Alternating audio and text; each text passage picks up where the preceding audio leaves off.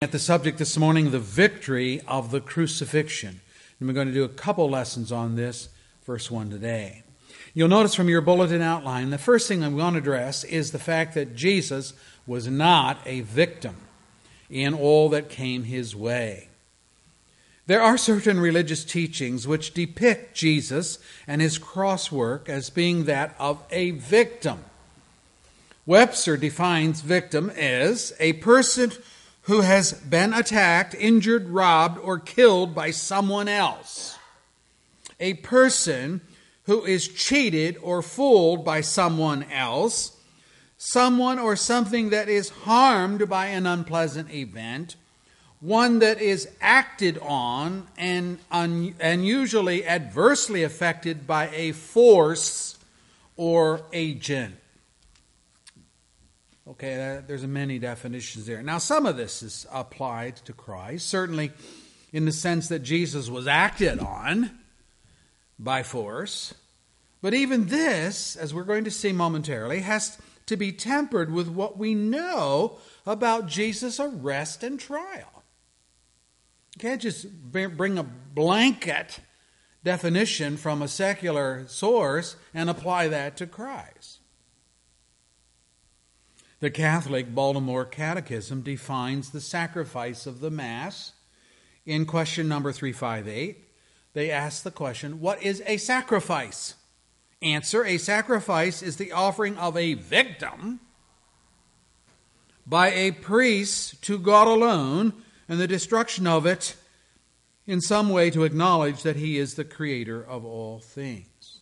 A couple questions later, again, question 360, why is the Mass the same sacrifice as the sacrifice of the cross? Answer, the Mass is the same sacrifice as the sacrifice of the cross because in the Mass the victim is the same and the principal priest is the same, namely Jesus Christ. Now, apart from the misuse of the label victim here as applied to Jesus, I cannot ignore as well the biblical prohibition of re-sacrificing Christ, even ceremonially, as is done in the Mass. Maybe you don't know, since we're not Roman Catholics, maybe you don't know that that's what is being presented every Lord's Day in the Mass. Why would we be opposed to this ceremonial re-sacrificing of Christ? Well, the scripture says, Hebrews 9 verse 12, he, speaking of Christ, did not enter by means of the blood of goats and calves, but he entered the most holy place once for all by his own blood, having obtained eternal redemption. Hebrews 9 verse 12. Once for all, notice the phraseology here, and an eternal redemption means it's good forever. You don't have to duplicate it. You don't have to redo it. It's once for all, and it's for all time. And then what about this text in Hebrews 6? Very scary text, verses 4 and following. It is impossible for those who have once been enlightened, who have tasted the heavenly gift, who have shared in the Holy Spirit, who have tasted the goodness of the Word of God and the powers of the coming age, if they fall away, it's impossible to be brought back to repentance because, here it is, to their loss they are crucifying the Son of God all over again and subjecting him to public disgrace. Well, that's the Mass. And that is every Lord's Day in the Roman Church. They say, well, they believe they're actually sacrificing Christ. Ceremony all over again. And that wafer and that cup, they believe that is the actual body and the actual blood of Jesus that is there in those elements. Now, we're going to have the Lord's table here in our second service. Well, we don't believe that the bread that we eat or the cup that we drink is the real body and the real blood of Jesus. We think it's really bread and it's really wine or grape juice, and it symbolizes the body and blood of the Lord as Jesus initiated that ordinance the night of Passover. We're not re-sacrificing him. We're not thinking of that at all. It's a memorial service. We're remembering his sacrifice that happened many years ago. Now, secondly, what is the biblical evidence that Jesus was not a victim of the cross? Well, there's a number of categories. Firstly, his death was preordained by God the Father. If you're going to have something that's preordained by God, that's a surety. It's going to happen. It's coming. How do you categorize that with victim? When Peter and John were released by the Jewish council unharmed, after being threatened not to teach any longer in Jesus' name, Acts 4 verse 18, they reported to the church at Jerusalem. And the church prayed this. Here's their prayer. I'm thankful it's in the scripture. It's in the book of Acts chapter 4. Indeed, Herod and Pontius Pilate met together with the Gentiles and the people of Israel in this city to conspire against your holy servant Jesus, whom you anointed. That's that conspiracy that we've been studying for weeks. Now the next phrase. They did, this is Herod, Pontius Pilate, Gentiles, Jews, they did what your power and will had decided beforehand should happen. Now, Lord, consider their threats and enable your servants to speak your word with great boldness. Acts 4, verse 27 through 29. See what Luke is writing here in the book of Acts? He's saying what happened was ordained by God.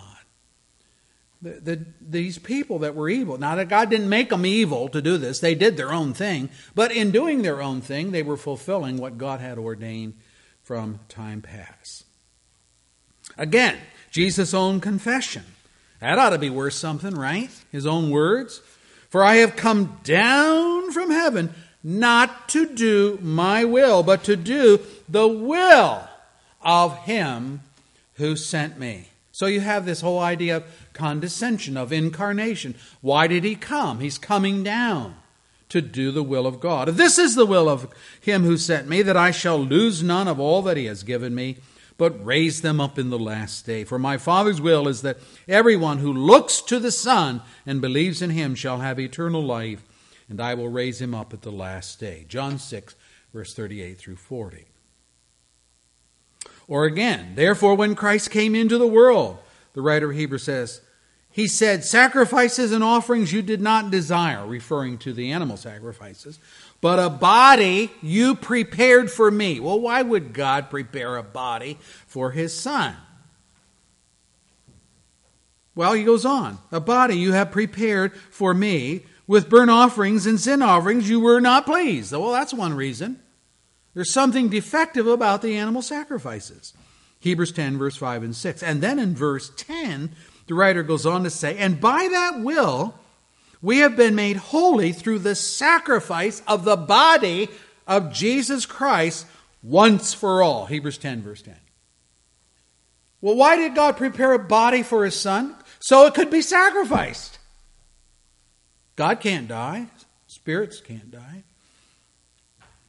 But a human body can die. So that's why the body was provided. And all of this speaks of God's pre-planning the event of Jesus' entrance into the world to die for his people's sins. So, there's nothing accidental here. There's nothing circumstantial here. Everything is intentional here. He's not a victim. Number 2, Jesus was in control of his own death. John 10.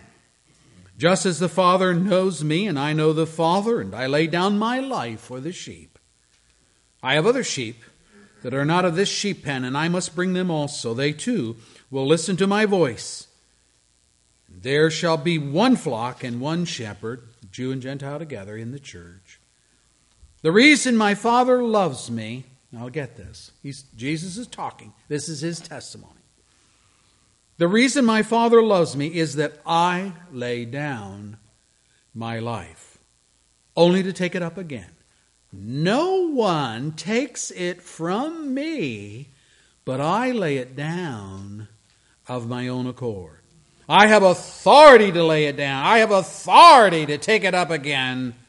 This command I receive from my Father. John 10, verse 15 through 18. Does that sound like victim to you? Yeah, I know. They arrested him, tried him, carried him out of the city, took him out of the city, nailed him to a tree. But he's saying, I lay down my life. I have control of that. And not only do I lay it down, I have authority to take it back up again. When Peter impulsively whipped out his sword to defend Jesus and to prevent the authorities from arresting him in the Garden of Gethsemane, Jesus commanded Peter, put your sword away. Shall I not drink the cup the Father has given me? We're back to that preordination. John 18, verse 11. And Matthew's account gives more detail. Put your sword back in its place, Jesus said to him. For all who draw the sword will die by the sword. Do you think I cannot call on my Father? And he will at once put at my disposal more than 12 legions of angels. But how then would the scriptures be fulfilled that say it must happen this way?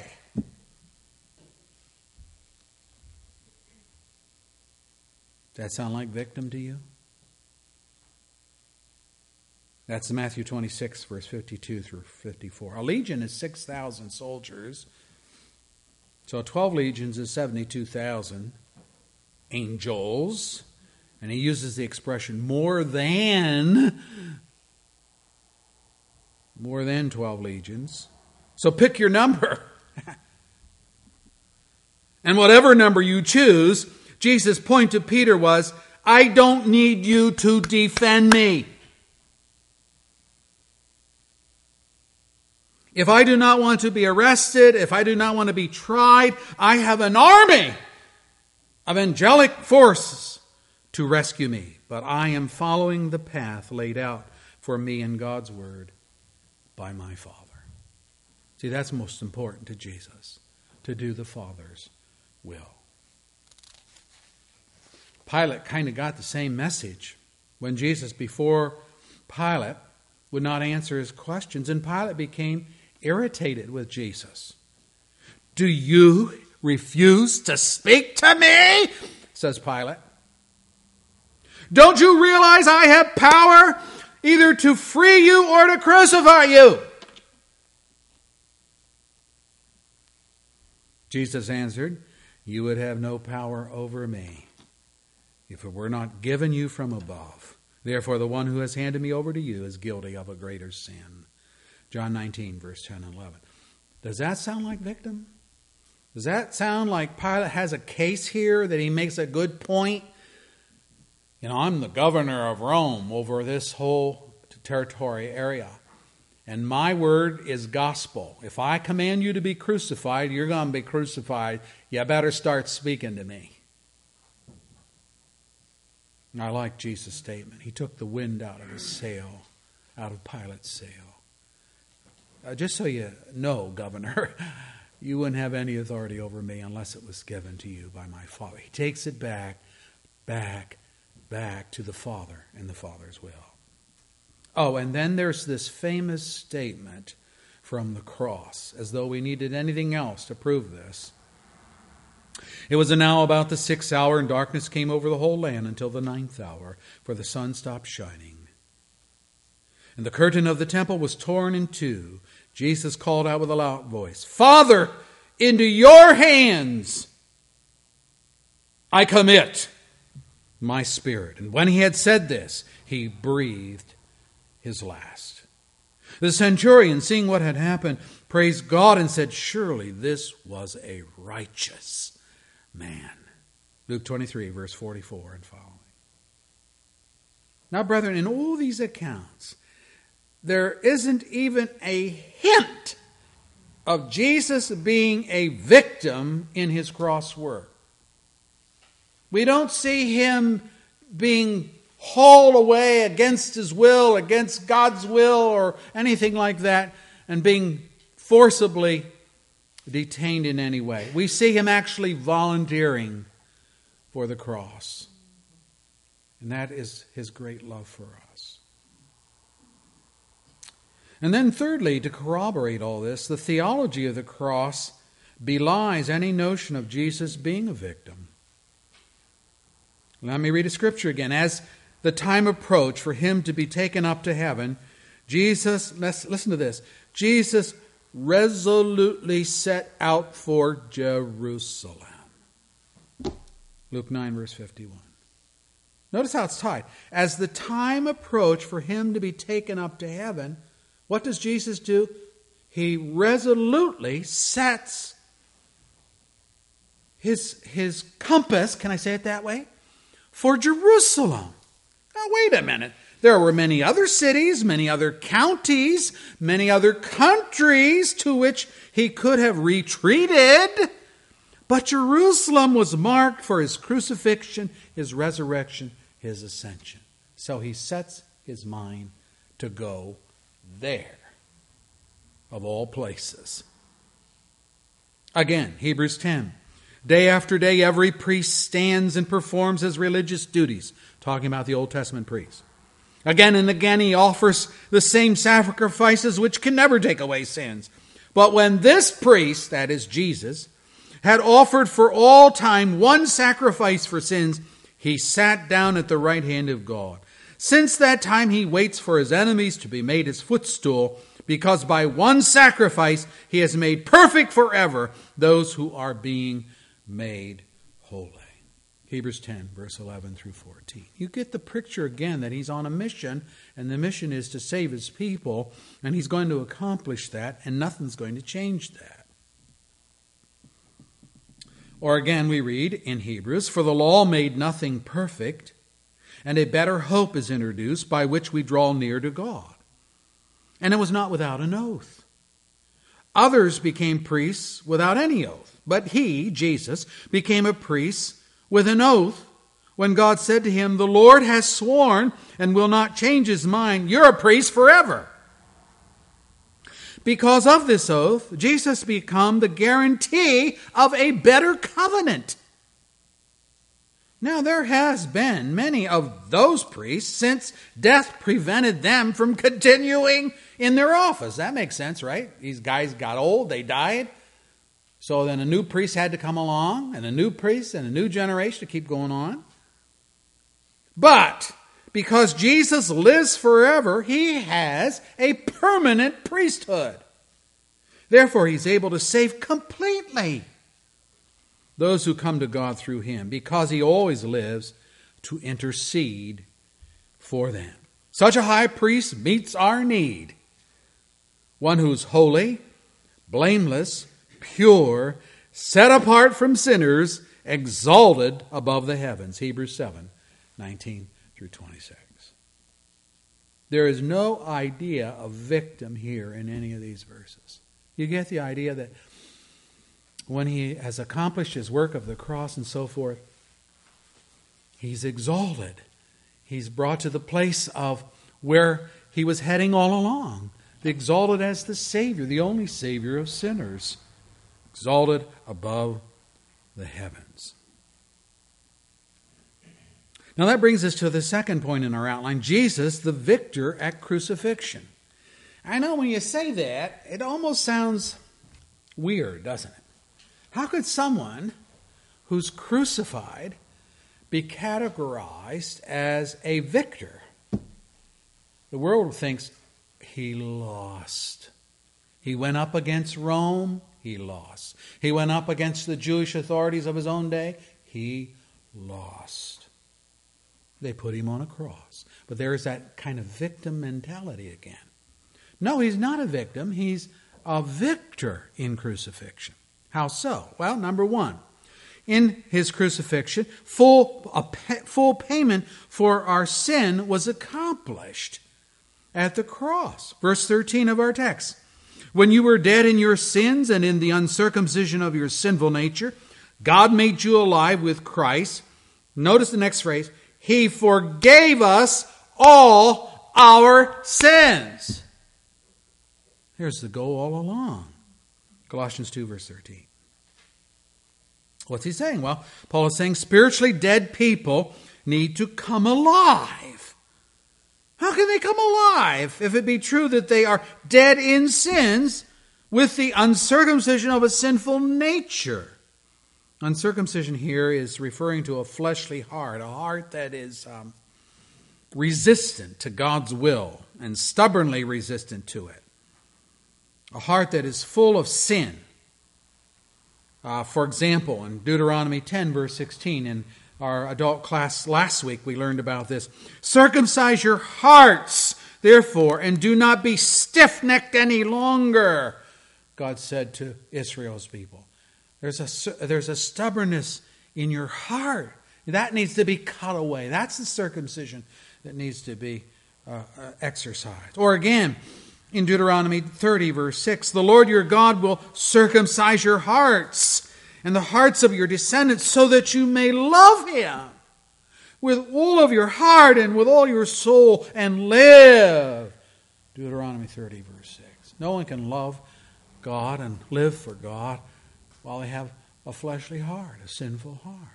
And so God says, I'm going to cut that fleshly heart away and grant you a heart that beats after me.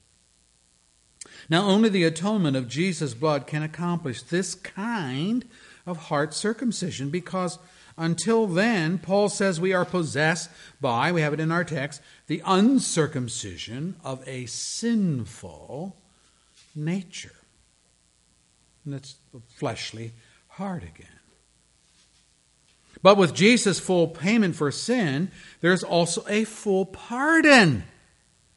Let me read it to you. Let the wicked forsake his ways and the evil man his thoughts. Let him turn to the Lord, and He will have mercy on him, and to our God, for He will freely pardon. Isaiah 55, verse 7.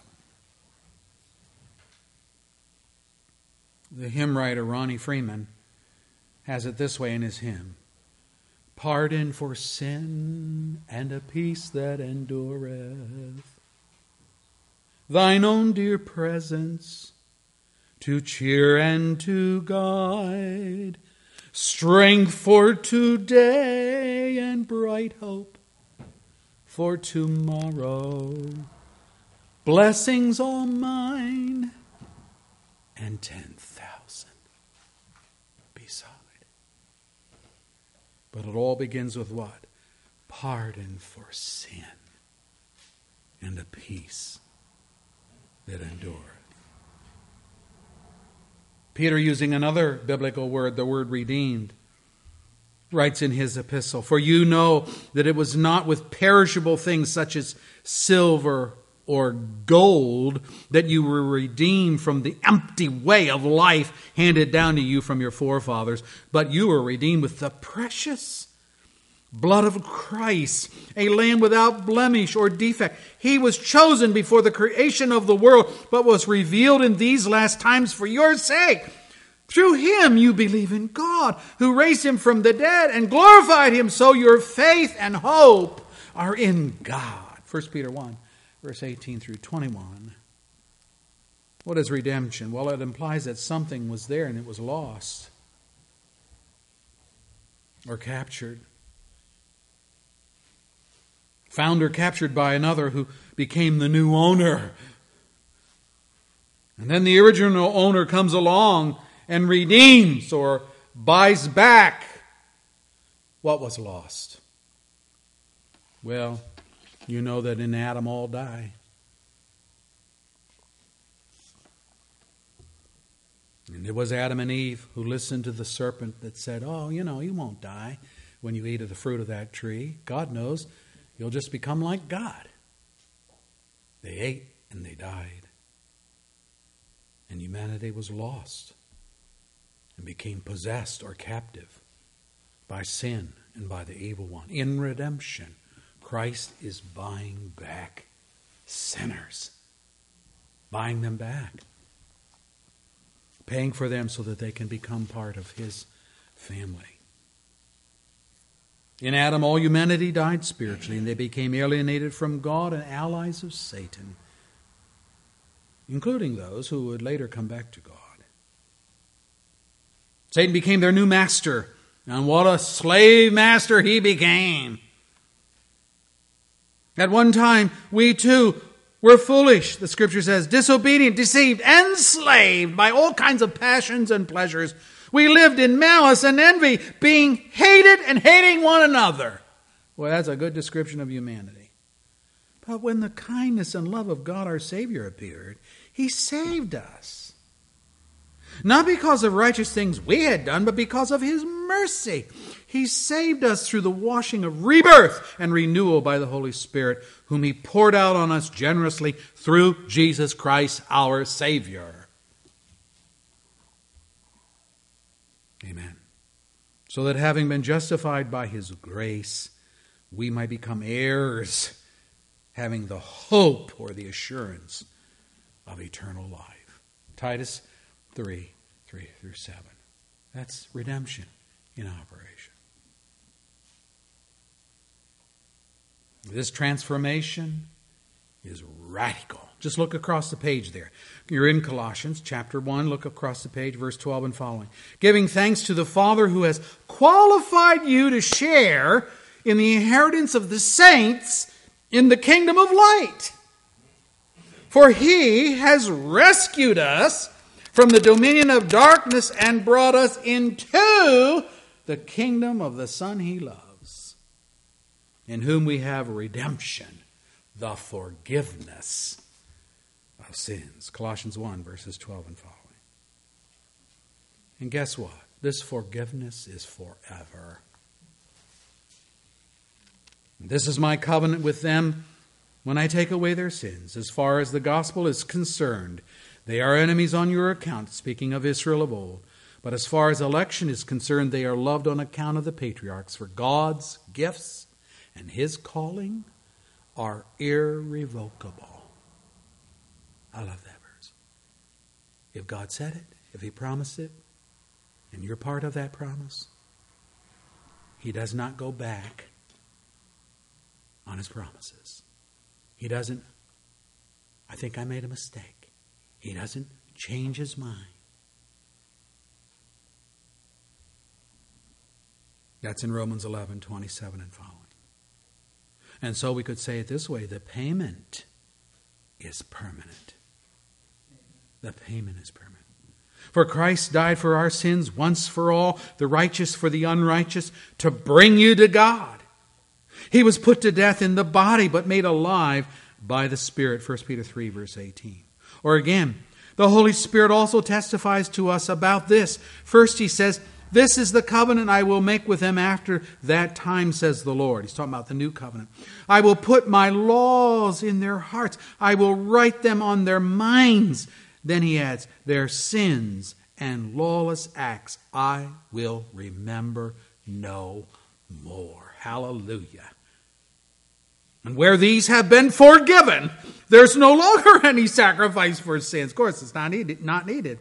Therefore, brothers, since we have confidence to enter the most holy place by the blood of Jesus, by a new and living way open for us through the curtain that is His body, and since we have a great priest over the house of God, let us draw near to God with a sincere heart in full assurance of faith, having our hearts sprinkled to cleanse us from a guilty conscience, and having our bodies washed with pure water. Hebrews 10, verse 15 through 22. That's what He did on the cross. Full payment for sin at the cross. Which means there's nothing for you to pay. You know the idea of a balance? You put something on layaway.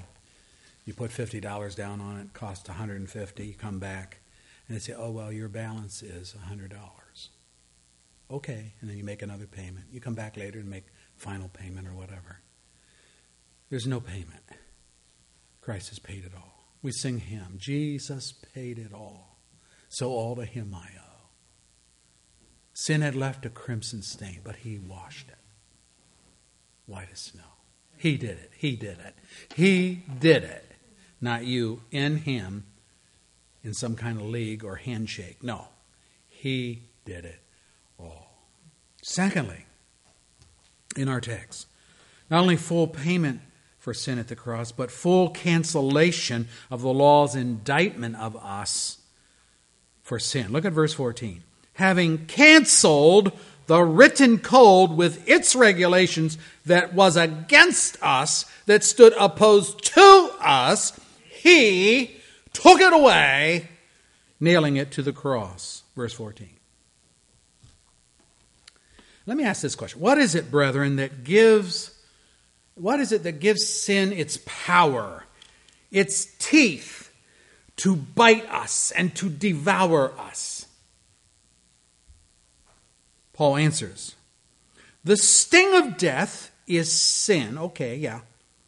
And the power of sin is the law.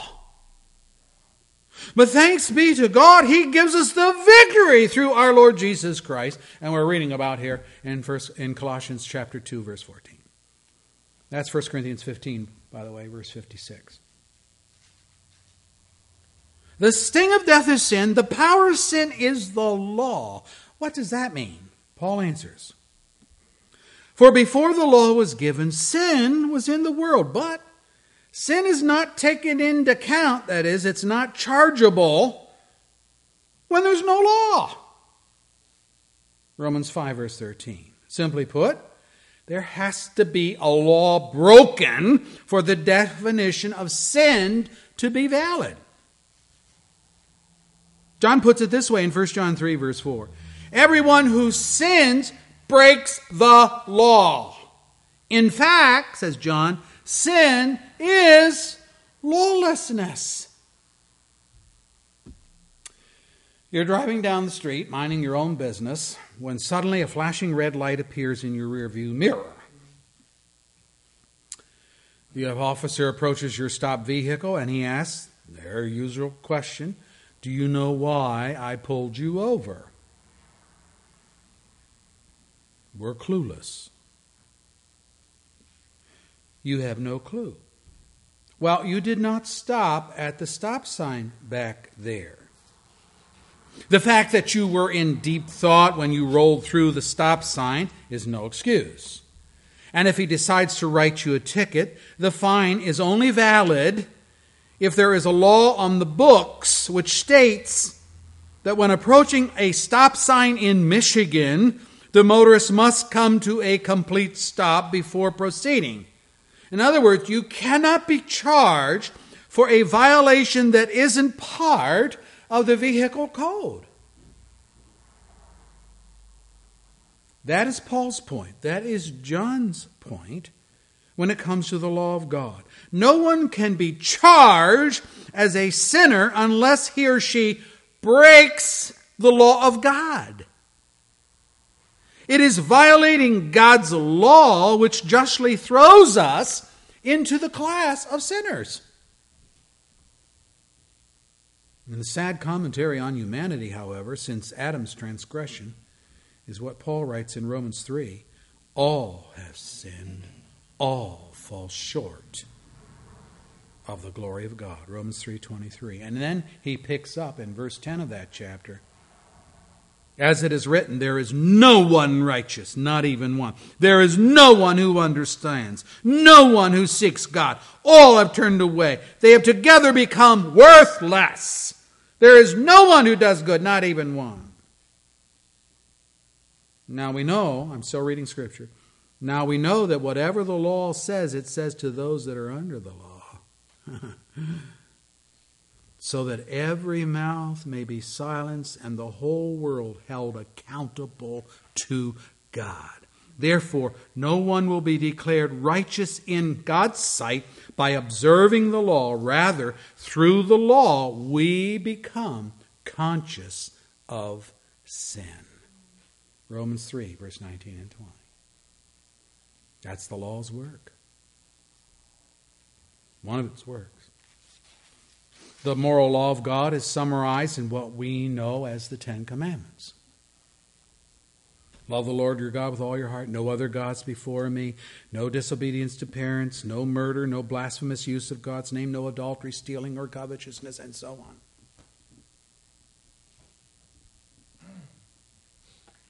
This is what Paul refers to in his phrase, verse 13 of our text, the written code that was against us. God says, but you're not there. God says, don't do this, but you do it. Or he says, do this, and you don't do it. Either way, guilty, guilty, guilty, guilty.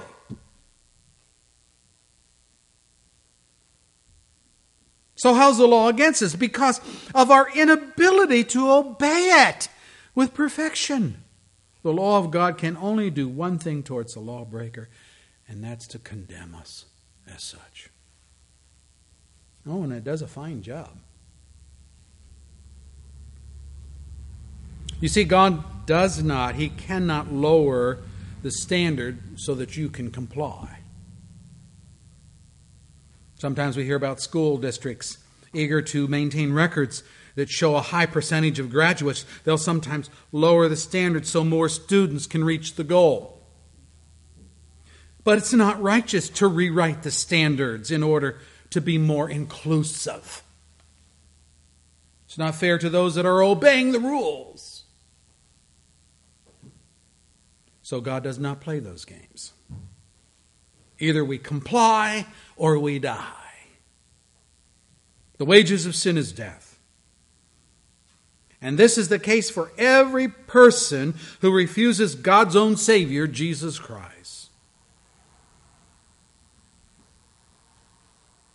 So Paul says of Jesus that he canceled the written code with its regulations that was against us and that stood opposed to us. He took it away, nailing it to the cross. Now, by canceled here, Paul does not mean that Jesus did something illegal, like sweeping your offense under the carpet, like choosing to look the other way when what is over here is a very sinful and rebellious heart. That's how sinners handle trouble. But this would be a breach of justice, which God cannot do. So, canceled the regulations. Canceled is explained in context by the statement, he took it away, nailing it to the cross.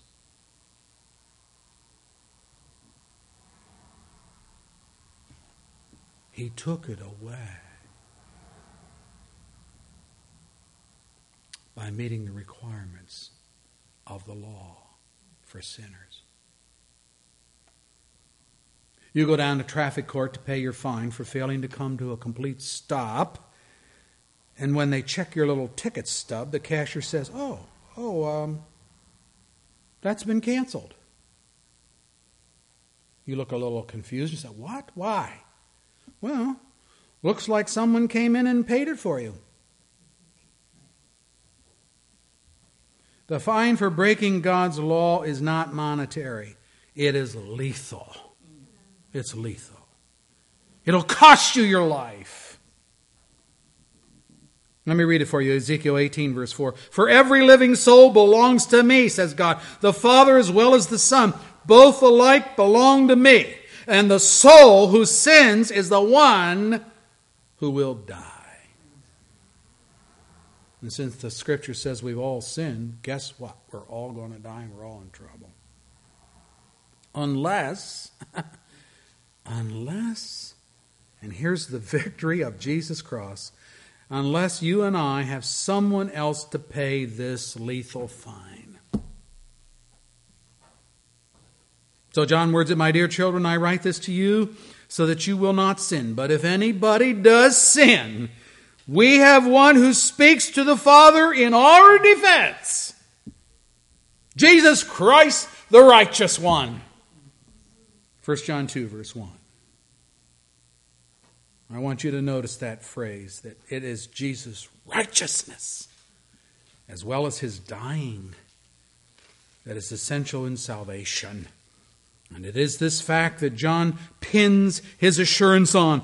He is the atoning sacrifice for our sins, and not only for ours, but also for the sins of the whole world. 1 John 2, verse 2.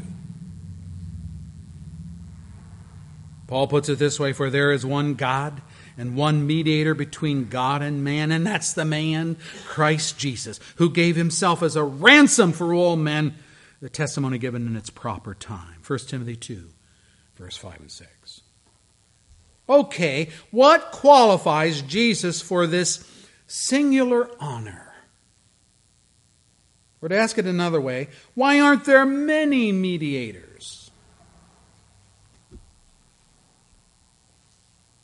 Because of Jesus alone we learn this. Such a high priest meets our need, one who is holy, blameless, pure, set apart from sinners, which means he's not a sinner, exalted above the heavens. Hebrews 7, verse 26. Perfect obedience is what the law of God demands, so perfect obedience is what Jesus gave. And in this he fulfilled all the righteous living we should have done, but didn't. And in his death, he provided the full payment for sins that we did commit. So it's a two-pronged work. Paying for our sin and living righteously under the law perfectly. Both of those things are essential. That's why he's the only mediator that can pull this off. And then lastly, we have this statement in verse 15. A full disarmament and triumph over the evil spiritual powers.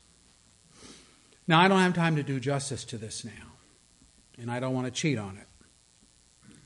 So I'm going to take this up in 2 weeks. Next week is Mother's Day, and I want to talk about the women of the crucifixion, the women of resurrection. So in closing, I just want to say that I think we can all see that Jesus is a complete Savior. By that I mean that whatever was required of him by God the Father, whatever the law demanded in order to wipe the slate clean of our guilty hearts, Jesus did it. He did it. No stone was left unturned. For every saved person, everything necessary for forgiveness was accomplished totally by Jesus. There is nothing left for you to do except to trust him with your soul. And guess what? Even that faith to trust him is a gift from God, along with the gift of repentance. Now, I have to admit, we are not used to people being that generous, that selfless, that loving, that they would sacrifice themselves for us. But Jesus was that kind of person, and the only qualified person to redeem us from the bondage of sin.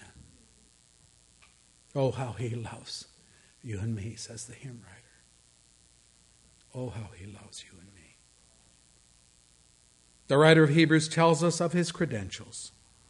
Therefore, since we have a great high priest who has gone through the heavens, Jesus the Son of God, let us hold firmly to the faith we profess. For we do not have a priest who is unable to sympathize with our weaknesses, but we have one who has been tempted in every way just as we are, yet was without sin. Hallelujah. Let us then approach the throne of grace with confidence, so that we may receive mercy and find grace to help us in our time of need. Hebrews 4, 14 through 16. That's the gospel, folks. That is the gospel. Jesus is the one who intercedes for us and does everything that the law requires, even dying The soul that sins gonna die, so he went to the cross to die for our infractions. Do you know Christ is Savior this morning? I hope you do, but if not, today's your day. Paul says if you hear his voice speaking to your heart, don't harden your heart.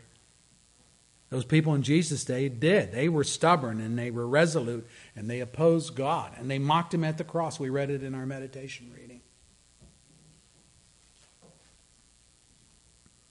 Jesus said to them, yeah, that's because you're children of the devil and not children of God. I hope you're not children of the devil. If you are, you need to come out of that kingdom of darkness, and come into the kingdom of light. And by confessing your sins and putting your faith and trust in Jesus, he'll do the work. He'll bring you out of that kingdom of darkness and put you in the kingdom of light. And it's a marvelous thing to know that you're forgiven and safe in Christ, that you have a mediator that argues your case. We have a slanderer, too, that slandered us before the throne of God. His name is Diabolos, the slanderer, Satan. But right there is Christ arguing the case for us. No, wait a minute. He's one of ours. I died for him. Yeah, he does do that. He has sinned. He will sin again, but I paid for it all. And I obeyed the law for him. Let's pray. Lord Jesus, we confess to thee this morning our great thanks to you for your work, your cross work. But also, as we've learned this morning, also for your righteous life. Jesus could say to the religious authorities of his day, which one of you accuses me of sin? And they had to stand mute. They had to be quiet. They had to be silent. They didn't have anything to say. There was no dirt to dig up. There was no mud to sling with regard to Jesus, because he always did that which was according to the Father's will. He obeyed perfectly. The world can sometimes see, the good life of Jesus. They see his wonderful teaching, but they don't have a clue as to how that righteousness can be part of their life through the power of forgiveness and cleansing. Now, Lord, what grieves us most is that we're not yet perfect in Christ. In the sense of our ongoing behavior, we continue to sin. But it is a grief to us because we're striving to live for Jesus and to live holy and exemplary lives. But we fail.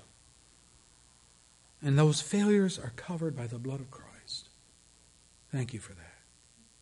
Our disobediences are covered by the obediences of the Lord Jesus. So you're a complete Savior. There's nothing left for us but to trust in you and to lean wholly on Jesus' name. Thank you for your cross work. Yes, thank you for your exemplary life. And I pray that you will help us to really get a grasp of this and be very appreciative. And as we come into our next hour, as we gather around the Lord's table and remember his sacrifice, Lord, may we rest easy in the truth that he gave from the cross. It is finished. It is finished. We praise you in Jesus' name. Amen.